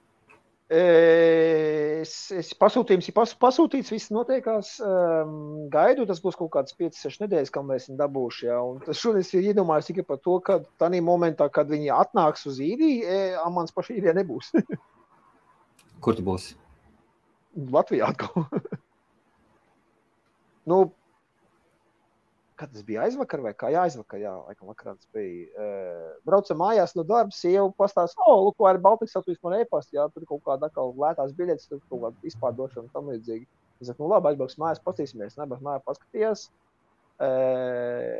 Jā, sanācis, labi, lētas biļetes dabūt, jā, kopumā kaut kā 500 eiro visiem 500 cilvēkiem tur papakaļ ar Baltikas turklāt, jā. Ļoti forša kompānija, man ļoti patīk. Man ir Baltika, es nezinu, ka, jā. Jā, ar Baltiku, nu, atcietās pret tevi. Ok, pēc Ryanair, tev ar Baltikas liksies laba kompānija. Es nezinu, man Ryanair patīk, man Ryanair patīk, man Vizēra patīk. Varbūt tāpēc, ka es Vizēru nekad neesmu lidojis. Vizēram var atlāst krēslu apakaļ vai nevar? Večukiņ, desmitnieku samaksā un pirmajā rindā paņem krēslu. Nē. Tas ir vienīgais noslēpums Vizērā. Es nerunāju par kājas izstiepu. Jā. Jo tev tajā problēma, tu esi garš, tev gars kājas, jā, tu esi saprot. Es runāju par krēslu, var atlaist vai nevar? Es runāju šitie ortopediskie krēsli, kur tu sēdies līk muguru grīz, vai man tas tracina. Tāpēc man patīk arī īrijas kompānija, kas aizskatās kā zemo lidojumu, jā, šitā te Aer Lingus. Aer Lingus, jā. Jā, ja man bija jālido uz Londonu pie tevis, vai ciemos, vai uz šo te es pēc iespējas lidoju ar Aer Lingus. Tas nekās lidojums, ko 40 minūti ir tik aizņem, jā, bet tu apsēdies krēslā, tu atgāsties, tu jūties kā cilvēks. Šīs te Rainieris, ja tev jālido ir 3 stundas uz Latviju, nu, es vienkārši nevaru nosēdēt tajā krēslā, ka es nevaru. Man visu laiku Vizērs patika. Tiešām ļoti. Es zinu, ka es nopērku pirmajā rindā vietu, ka neviens neņems, nepiemaksās. Un tu paņem pirmajā rindā, nopērku, tik forši un labi. Un tad vajadzēja lidot un cauri Covidiem Tallinā ildu, tad ar Air Baltiku. Un tik kolosāli sajūta, es nezinu. Kaut kas. Nu, tāpēc, ka tev ir latviski apkalpo. Latviski, jā. Nu, tas redz, nu. Tas te nostrādā, jā. Jā. Man patīk latviešu stjortas uniformu, tiešām smuku stilīgi, man patīk tiešām. Man liekas, ka visur labi apkalpošana visās tajās 3 kompānijās. Es vispār sliktu apkalpošanu neesmu redzējis. Nē, nu, par Raineri. Jā. Es neesmu starā. Ok. Zini, ko es gribētu pamēģināt, kā es izlidot ar šo te, to arābu kompāniju pagātnē bija. United Emirates. Jā, vai nu to, vai Katāra Airways arī bija. Jā. Tur tu ekonomu klases biļete lido kā biznesa klasē mums šeit Eiropā, es tādu gribētu izlidot. Tā kā uz Austrāliju mums kāds izdomāšu aizlidot, tad laikam paņemšu viņiem. Ne jau tu uz Austrāliju lidos ekonomiskajā klasē. Nē, tur jau ir arī biznesa ekonomiskā, bet viņu tā ekonomiskā klase pēc nostāstiem, es nekad neesmu lidojis, jā, bet pēc nostāstiem ir tāda labāk nekā biznesa klase mūsu te Eiropas lidojumiem. Visām no kompānijām. Ilze stāstīja, ka viens lidojums ekonomiskajā klasē no tā gala, un tas ir drausmas. Tas ir tā nauda, ko tu brauks biznesa klāt pa visu. Tur tu iznāc ārā kā cilvēks. Pārāk garš. Mēs nerunājam par stundas, par 2 stundu lidojumu. Jā, es saku, tas ir garš. Mēs runājam, jā. No tādiem stāstiem ir jāpamācās. Tiešām jau var atļauties. Ja nevar, ko darīt? Beigu beigās. Mēnesi pirms tam staigāt uz jogas studiju. Nē. Manas domas kādreiz bija tādas, vai nu tu sēdi biznesa klasē, vai nu tu sēži bagāžu nodalījumā. Lidmašīna kustās vienlīdz ātri, jā? Jā. Kādreiz man bija tādas domas. Jā. Pēc tam, ka es izbaudīju biznesa klasi, te es sapratnēju, kad atšķirīgi tomēr ir. Viktor, tev jautājums ir. Es gan šovakar nepārāk gribu jautājums, tāpat tās panāties. Viktors jūrā dosies? Kad Viktors jūrā dosies? Jā. Kad tev tā armija? Man ir septembrī, jā, atnāca apstiprinājums. Kurā septembrī tev? Tu nejokojies? Ne uz 18. Tu nemaz nejokojies. Es jau esmu apstiprinājis. Es nezinu, ko tu tur esi apstiprinājums. Apstiprinājis IBF-am arī pirksti. Es neko neesmu apstiprinājis. Pagadi, man viņa e-postu sūtīja. Bija dāvas, bija vārds. Kā pasīsimies? Jā, reizēs karavīju mācības, tā. Kur man bija, kuros datumos, mēs pasīsimies tā. Jā, te bija ok, pievienoju jūs sarakstam, paldies par atsaucību, tur man atsaucīs. Jā, paskatās.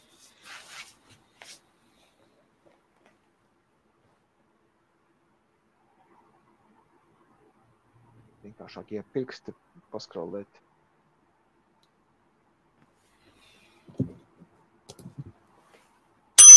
Nē, e-pastā. E-pastā. Mārtiņ, jā.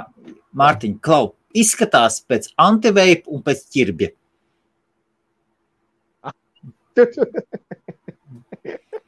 Ķirbs antiveipu.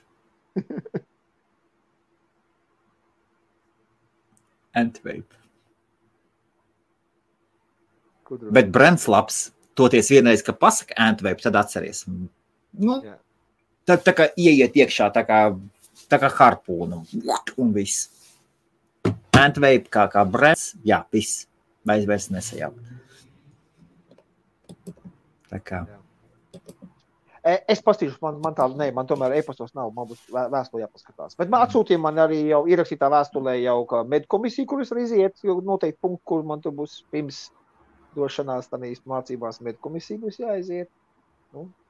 Bet tas bija, septembrī kaut kur rudenī. Septembrī man patīk iet jūrā. Ka nav tik augsts vēl. Man izpautīt atvasāt uz ūdeņiem. Baigā sajūta tāda, ka es uz lauriem sēdējis un izsēdējis lauru pakaļ.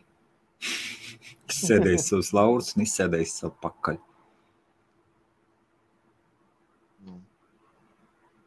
Jā, vienkārši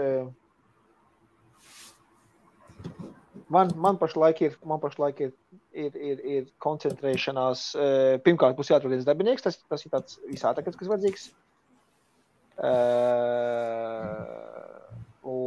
otrs tad ir par šitiem, un esmu ļoti pārsteigts. Es nespēju turēt viņas pietiekoši stokā. Man lidu viņa ārā neuztaisīt to lielo pasūtījumu, kas man... Gribēju noriskēt un... Mm-hmm. Mārtiņam pietiksies šitie te?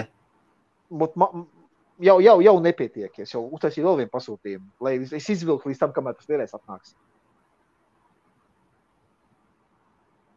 Vienmēr sakot, pasūtījums bija sanācis man tāds, ka 70% no pasūtījuma priekšapmaksas uztaisīt.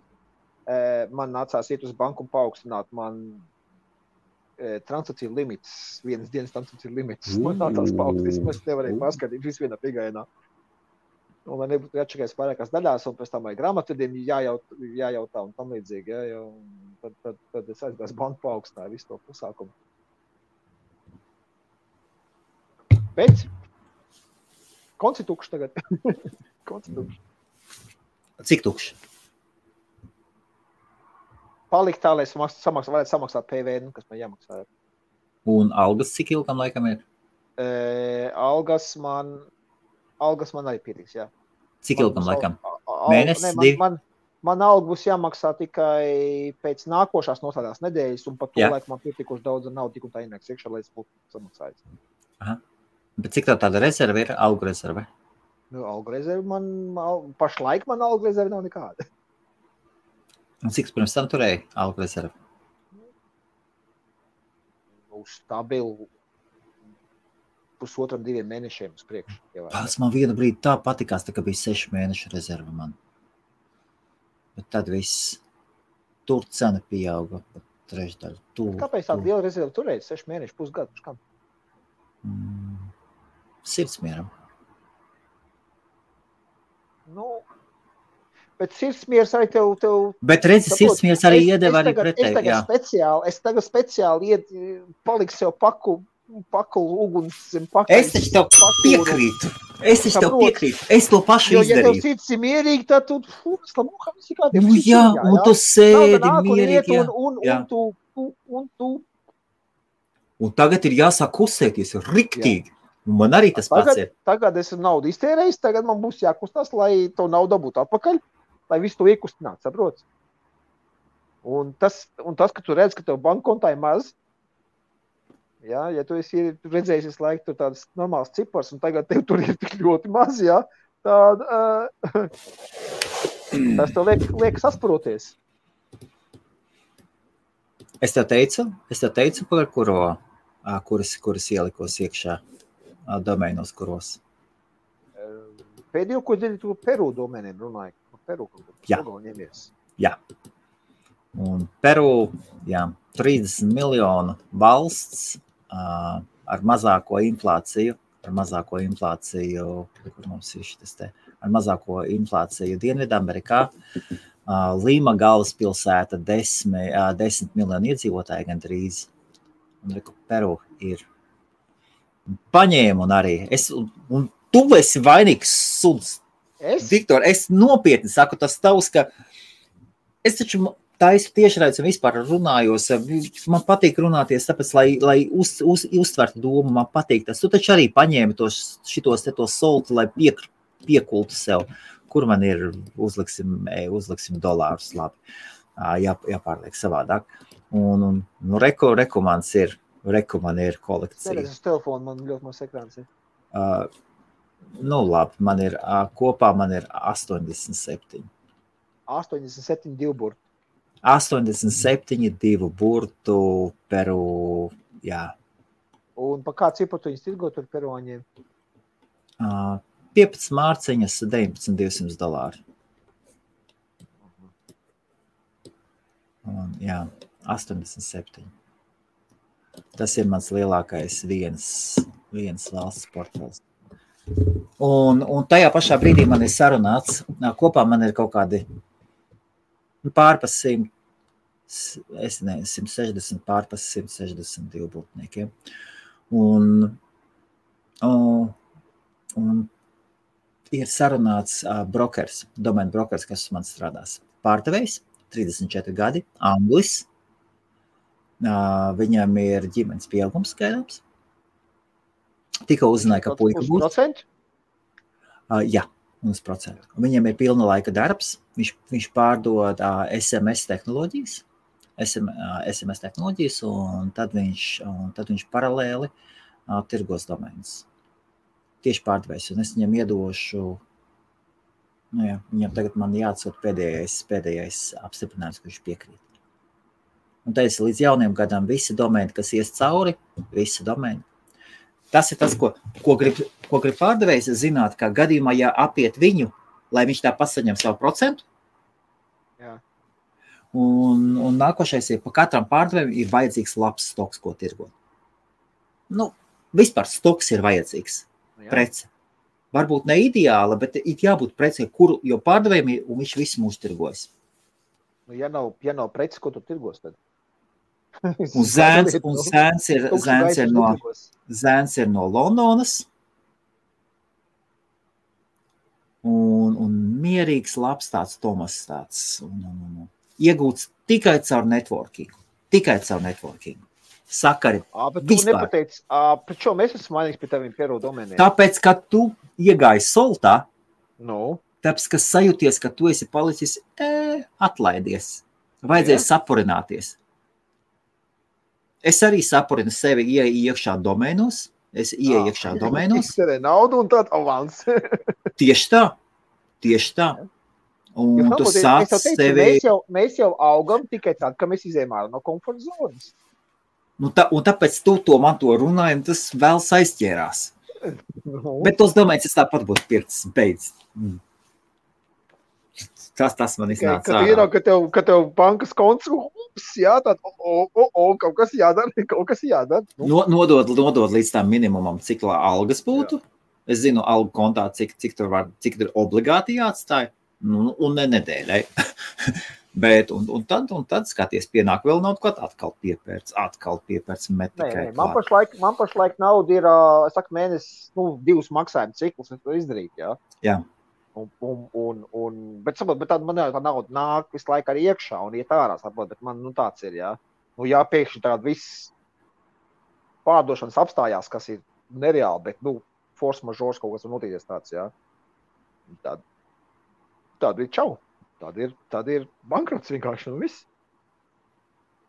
Bet lai to nepieļaut, jā, tas ir pats sev uztais stresa situācija, vienkārši pats sev noliek uz tādā. 19. Tā beidz. Par domēnu 19,200 beidz. Jūs Kiju jau nenopirksiet par 19,200. Man $20 paprasīja par alvini.com, un tas nav 2 burtu domēns. Man paprasīja. Es pateicu, iet ratā, paņēmu alvini.i, vienkār, iegalā, jā. Jā. Un EU es arī noķēru. Man EU domēns arī pieregistrēts ir, jā. Super, jā. Jā, es tā kā EU domēns bija pieejams, es domāju, ņemt, īrijas domēni viennozīmīgi, jā. Labi, vēlāk pēc tam. Vēlāk skatījos, viena cita kompānija bija paņēmusi 3 gadus to domēni noturēja pie sevis. Un tā arī nepalaida online veikalu. Man vēl ar Bruno patīk ļoti parunāties. Jā? Viņš reta tie runā. Bruno nenāk ne tiešraidēs vispār. Un tiešraidēs viņu arī neprast. Un citais viņš ir nogurs pēc garas darba dienas un silts iekšā. Viņš citreiz brauc, es braucu un mēs runājamies. Un abi diezgan līdzīgi augam tā. Bruno, man ir ļoti patīkams, pozitīvs cilvēks. Man tas viņam ļoti patīk, jā. Tāds mierīgs, nosvērts, pozitīvs vienmēr. Tāds racionāls, vai ne? Protams, es ar viņas vairāk runājis nekā es ar viņu, jā. Es viņu tā kaut kādā laivos satiekās, kaut kā pa veipiņu man šo to paprasi. Jā, šādi tad viņš veiplaiviem pievienojās, bet, tiešām patīkams cilvēks. Es vēl kaut ko parādīšu. Palaidīšu reklāmu, un mēs pēc tam vēl minūtes 10-15 man vēl veiklā jāpaspēj iet. Jāpaspēj uz veiklu. Jā. Your smile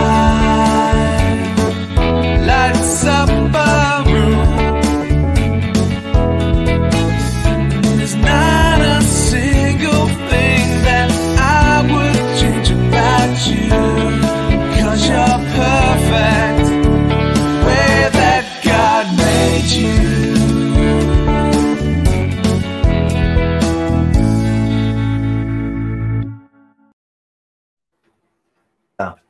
Atradu. Pamēģināšu parādīt. Helmuts, uz kādu veikalu tu gribi skriet, alkoholu es nevaru nopirkt? Es nelietoju alkoholu vispār pašu laiku. Ja? Tā kā es biju nolēmis, tā es arī nelietoju. Līdz es zināju, ka 17. tā kā restorāna vērsies vaļā, tad mēs arī tam mums bija tas restorāns. Jāpaspēj veikalu pūkstens. Nē. Sunim ēdiens jānopērk un kaut kas mājās, kaut kas garšīgs ir pasūtīts. Un rekord ir Recovery Loan Scheme, pavisam jauna lieta. No burtiski pavisam jauna lieta. Tikko bounce back loan ir beigušies Lielbritānijā un rekord ir government, tad valdības recovery, tātad atjaunošanās aizņēmumu schēma no 25,000 līdz 10 miljoniem. Lielbritānijā tūlītās dzīs iekšā, rekord ir parādās, es varu iedot saiti, tie, kas skatās. Un, ja kāds no Latvijas skatās, jūs, ko mēs varam pateikt, katrai valstī savas iespējas. Jā.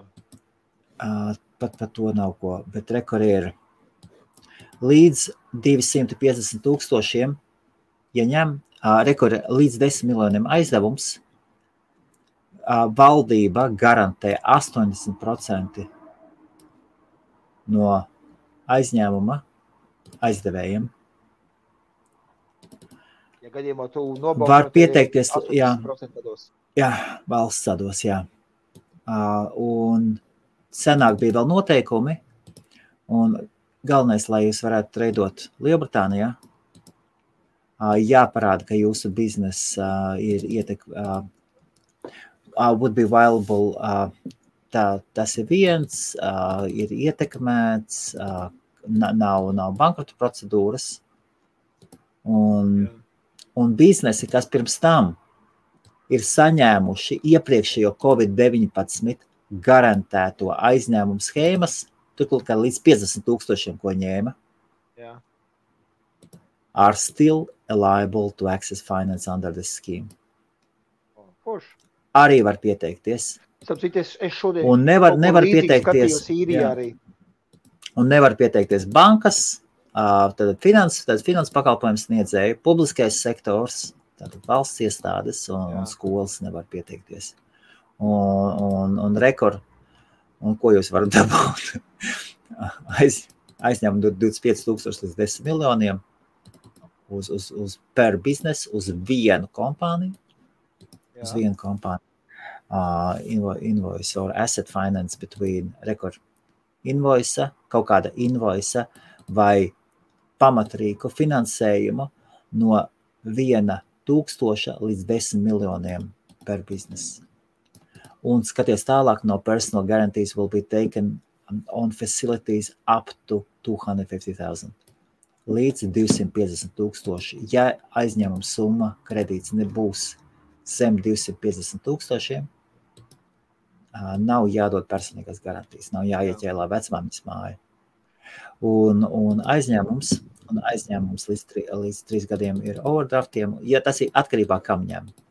Un līdz 6 gadiem loans and asset. Un cik es saprotu, procenti ir 6-7, man tā liekas bija. Nav tas, kas pirms tam bija vispār 1,5–2%, bet jā, un tad ir vesels saraksts ar lenderiem, šitien te ir, un reko, NatWest, Metrobank, tad Amerikāņi, Lloyds Bank, HSBC, Atombanka, Bank of Scotland, Barclays, Ulster Banka, Traidos ar RSB bez šābām, un tad mazāks kompānijas. Jā. Es šodien arī paskatījos, kas ir īrijas atbalsta sistēmā, ko uzņēmējiem tur dod. Bet tas ir kredīts, kas būs jādod, jā. Jā, jo es savas muļķības nezināšanas dēļ palaidu diezgan labi summiņu garām, grantus no valdības. Jā. Vienkārši tāpēc, es arī neskatos radio, es neklausos, vienkārši palaidu garām to deadline. Es viņu palaidu garām par 1 dienu. Kas ir telefons runā?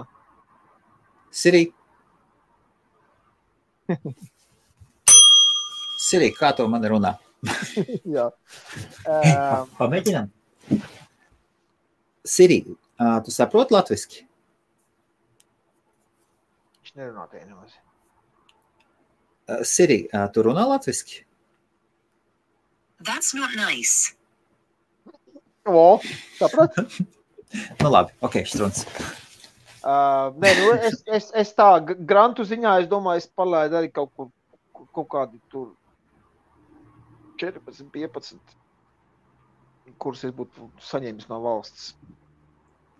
Es arī esmu daudz palaidu garām, ļoti daudz grantos.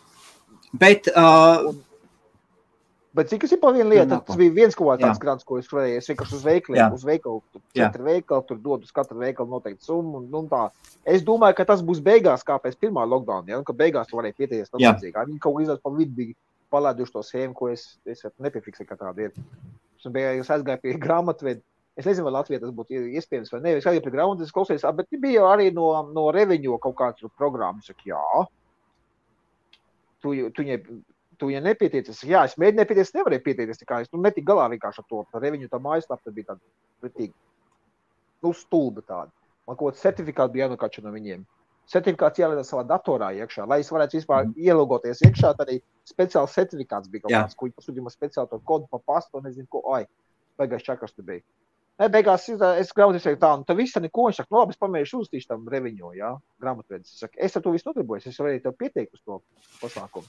Es saku, es mēģināju, man pašam jāņemās ir. Beigās izrādās, jā, tagad maija sākumā, viņš man pieteicis, viņš man backdate vēl, sabot pa pagājušiem mēnešiem, apstiprināja no 1. marta izrādās, ka es kaut kāds tur būs, ja. Super. Es nedomāju, ka Latvijā pieņemsim tādi uz viņiem un dienestu pateikt jau, pagāju, jums te bija kaut ko īsti devāt, jā. Man pavēl atnāc tā kaut ko, nē. Bet nē, uz martam. Kaut kāds vēl tur būs tas atbalsta programma, kaut ko es saņemšu. Cik konkrēti es nezinu. Es tā vienkārši ierinu. Un tagad īsi jautājums, kā tā liekas, inflācija nāk? Jā. Vecais, tad, kad šitādas lietas mēs redzam? Skaidrs, ka nāk. Nāk. To naudas masu būs kaut kā jālikvidē. Vai nu ar inflāciju? Jā. Kaut kas. Vai nu ar valūtas devalvāciju. vai nu. Kaut kas nebūs labi. Jā. Es domāju, ka obligāti inflācija kāps. Un ko es pamanīju Latvijā, ka es biju aizbraucis, baigi kāp cenas Latvijā uz zemi, jā, Juris no Kurzemes fonda pateica, tu jau šito gabalu tagad var pārdot, kāds viņš ir, jau 5000 nopelnīt. Neko tu vispār neesi izdarījis. Mierīgi, tu jau gribi to zemes gabalu tādā 5 štuku uzliec pa virsu un tirgo nost.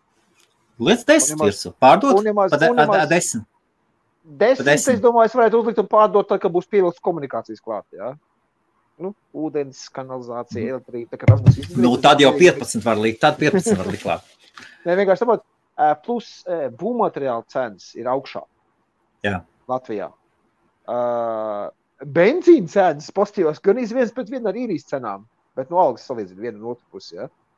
Es brīnos, kā tie cilvēki Latvijā izdzīvo nopietni. Ļoti daudzām precēm jau ceļās cenas augšā.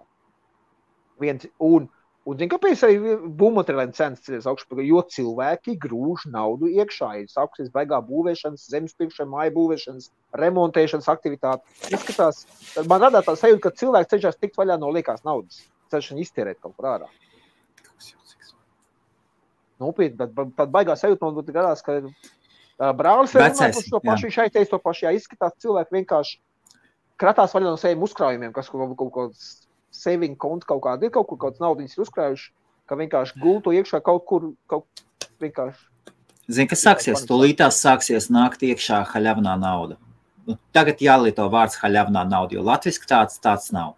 Haļavnā nauda nāks, ja šie lielie granti nāk iekšā. Pirms tam bija limits, bija 50,000. Un tos 50,000 ņēma visi, kuriem nebija bailes. Man bija bailes. Es nebiju gatavs. Jo tā bija nauda, kas jādod. Jā, bet arī biznesa nebija nostādīts tāda ienākuma. Tu vēl nevar. Jā, un mēs jau arī esam pietiekoši nobrieduši, lai mēs zinātu, ka kamēr tev biznesa nenes kaut kādus regulārus ienākums, kamēr tev nav tas lietotāju pulks, tikmēr tu nevari tik rožaini skatīties uz nākotni. Un vispār rožaini skatīties uz nākotni ir bīstami. Šoreiz, man liekas, vajag uzdrīkstēties. Vajag uzdrīkstēties, jā.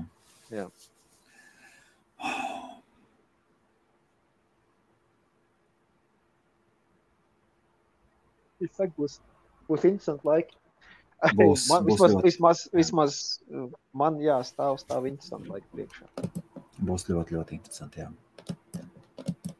Jā, piekritīšu, ka pie inflācijas labāk, Madas teica, jā.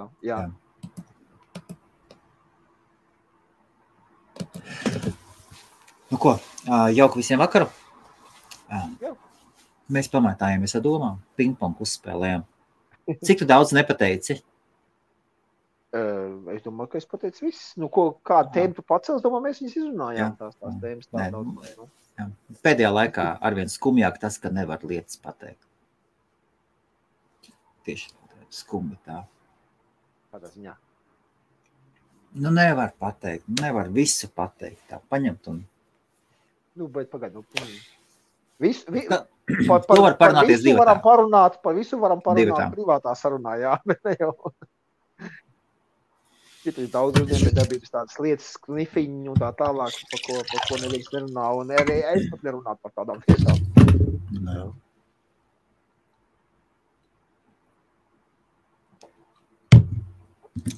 Pieliku savu kriptovalūtu maksājumu sistēmu. Alvīnī veipu Twitterī ieliku. Skaties pats. Ieej Twitterī, es tevi ietegoju, Alvīnī. Okay, man ieteica sistēmu un paskaties, vai tur open cards ir vai nav. Ļoti viegli man bija integrēt. Negluži viss tā kā aprakstīts.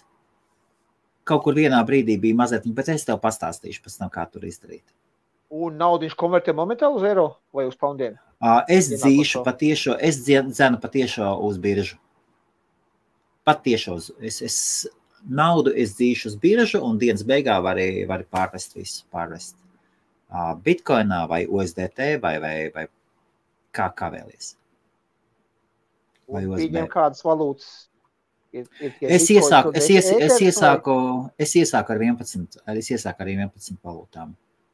Uzreiz kriptovalūtām. Man ir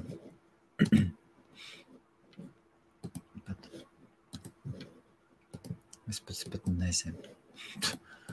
Es zinu un atkal daļai, rekur ir announcements un rekur mēs pieņemsim. Rekur ir Bitcoins, Litecoins, Ethers, Dash un ir Zenzo tāds. Un dēļ šitā Zenzo ar Ingusu sāku runāties, viņš man pa Zenzo tad Piriks, tas ir kaut kas līdzīgs Dasham, Masternaudas, Arka, Dodžīti, Commodore, Ripple un Nulls. Un visu, kas manā domē, un visu, kas man ir, un rekur bija tweets. Man ir uzmanīgi jāskatās, no kura konta es runāju. Rekur ir, un paskaties, kas, atceries, kā tu stāstīji, kā tu iegāji šī te iekšā. Un kas sev atgādinājums, bet tas, ka tā, ka tu sāc kaut ko rakstīt, ka tu sāc kaut ko pieņemt, un rekur, pavisam cita aktivitāte. Rekur mazai komūnai, maza kripto komūniņa, un viņu koinu, kas viņu koinu pieņems? Neviens nepieņem viņu koinu. Un es aizgāju, uztaisīju savu maku, visu un pateicu, gatavojamies, un reku Mr. X, mūsu Mr. X, visu, bet tā viņš ausis pilns piedzēdāja par to Zenzo. Un es pieņemšu to Zenzo arī. Un reku es pateicu, ka es strādāju Zenzo, un maksājumi tiks pieņemti manuāli. Avāsts smuki izskanēja, viss bija kārtībā, un rekur tu viens džeks, uzreiz 10 retvīti, tas ir, aiziet uzreiz cilvēki, kuriem, un tad tur bija viens zēns, kurš ieteica, un rekur šito te ieteica. Eko kaut kāds Dodge Cash, vēl kaut kāds Dodge Cash izstrādātājs, un tas ir backend developers. Un viņš man pateica izmantot šo te crypto checkout. Un reko cryptocurrency checkout sistēma var aiziet, plēs paskatīsimies, man ir jāpaspēj, 3 minūtes. BigCommerce, Shopify, WooCommerce, WordPress Marketplace. Nē, nav, diemžēl, un pazīst, visu koinu pieņem. Un es katram šitam mazajam koinam uztaisīšu makus. Es pieņemšu katru mazo koinu savā. Es domāju, ka tas ir viena sistēma, kas visus tos koinus pieņem. Tas te ir maksājuma sistēma. No. Un nekādus man neprasīja, ne pases, ne finansu, neko neprasīja. Neko. Tu pārbaudīsi maksājuma sistēmu, cik viņi ilgi jau atrodās? Nē, viņi taču dzen cauri, iedzen iekšā šitas te patiešām manā makā. Un pēc tam salīdzina, vai ir izgājis maksājums, vai nav cauri. Skaidrs, jā. Un vēl uz kameru uzliku. Ieliku savu kameru, Google nespielu, ieliku birojā. Man nepatīk, ka man apkopēs staigāt, citreiz ienāk pats iekšā. Cik reiz es pieteicis, nenāk iekšā no ofisā, vispār, nenāk, ja es neesmu. Bet viņš tāds no šīs pasaules, viņš tāds, ir ok. Labi, davai. Tas ir tu, vēl viena lieta. Dēļ šitiem man ir paaugstinājies ļoti spēcīgi latviešu klientu īpatsvars online veikalā. Latviešu un lietuviešu īpatsvars ir krietni palielinājies. Tā, visiem jauku vakaru. 16 minūtes veikals būs ciet. Suni mēst. Čau visiem. Čau.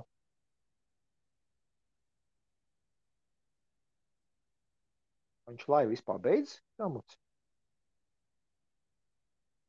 Vai tas laivs to lieti? Tā, pārbaudīsim. Liekas, Helmuts atslidās, mēs laivu nepabeidz. Atsimieklīt, es ieiešu iekšā no datora. Nospira nepareizo. Again broadcast. Es vienkārši Jā, es esmu iestrīmētā no datora. Pabeigt, jā, čau.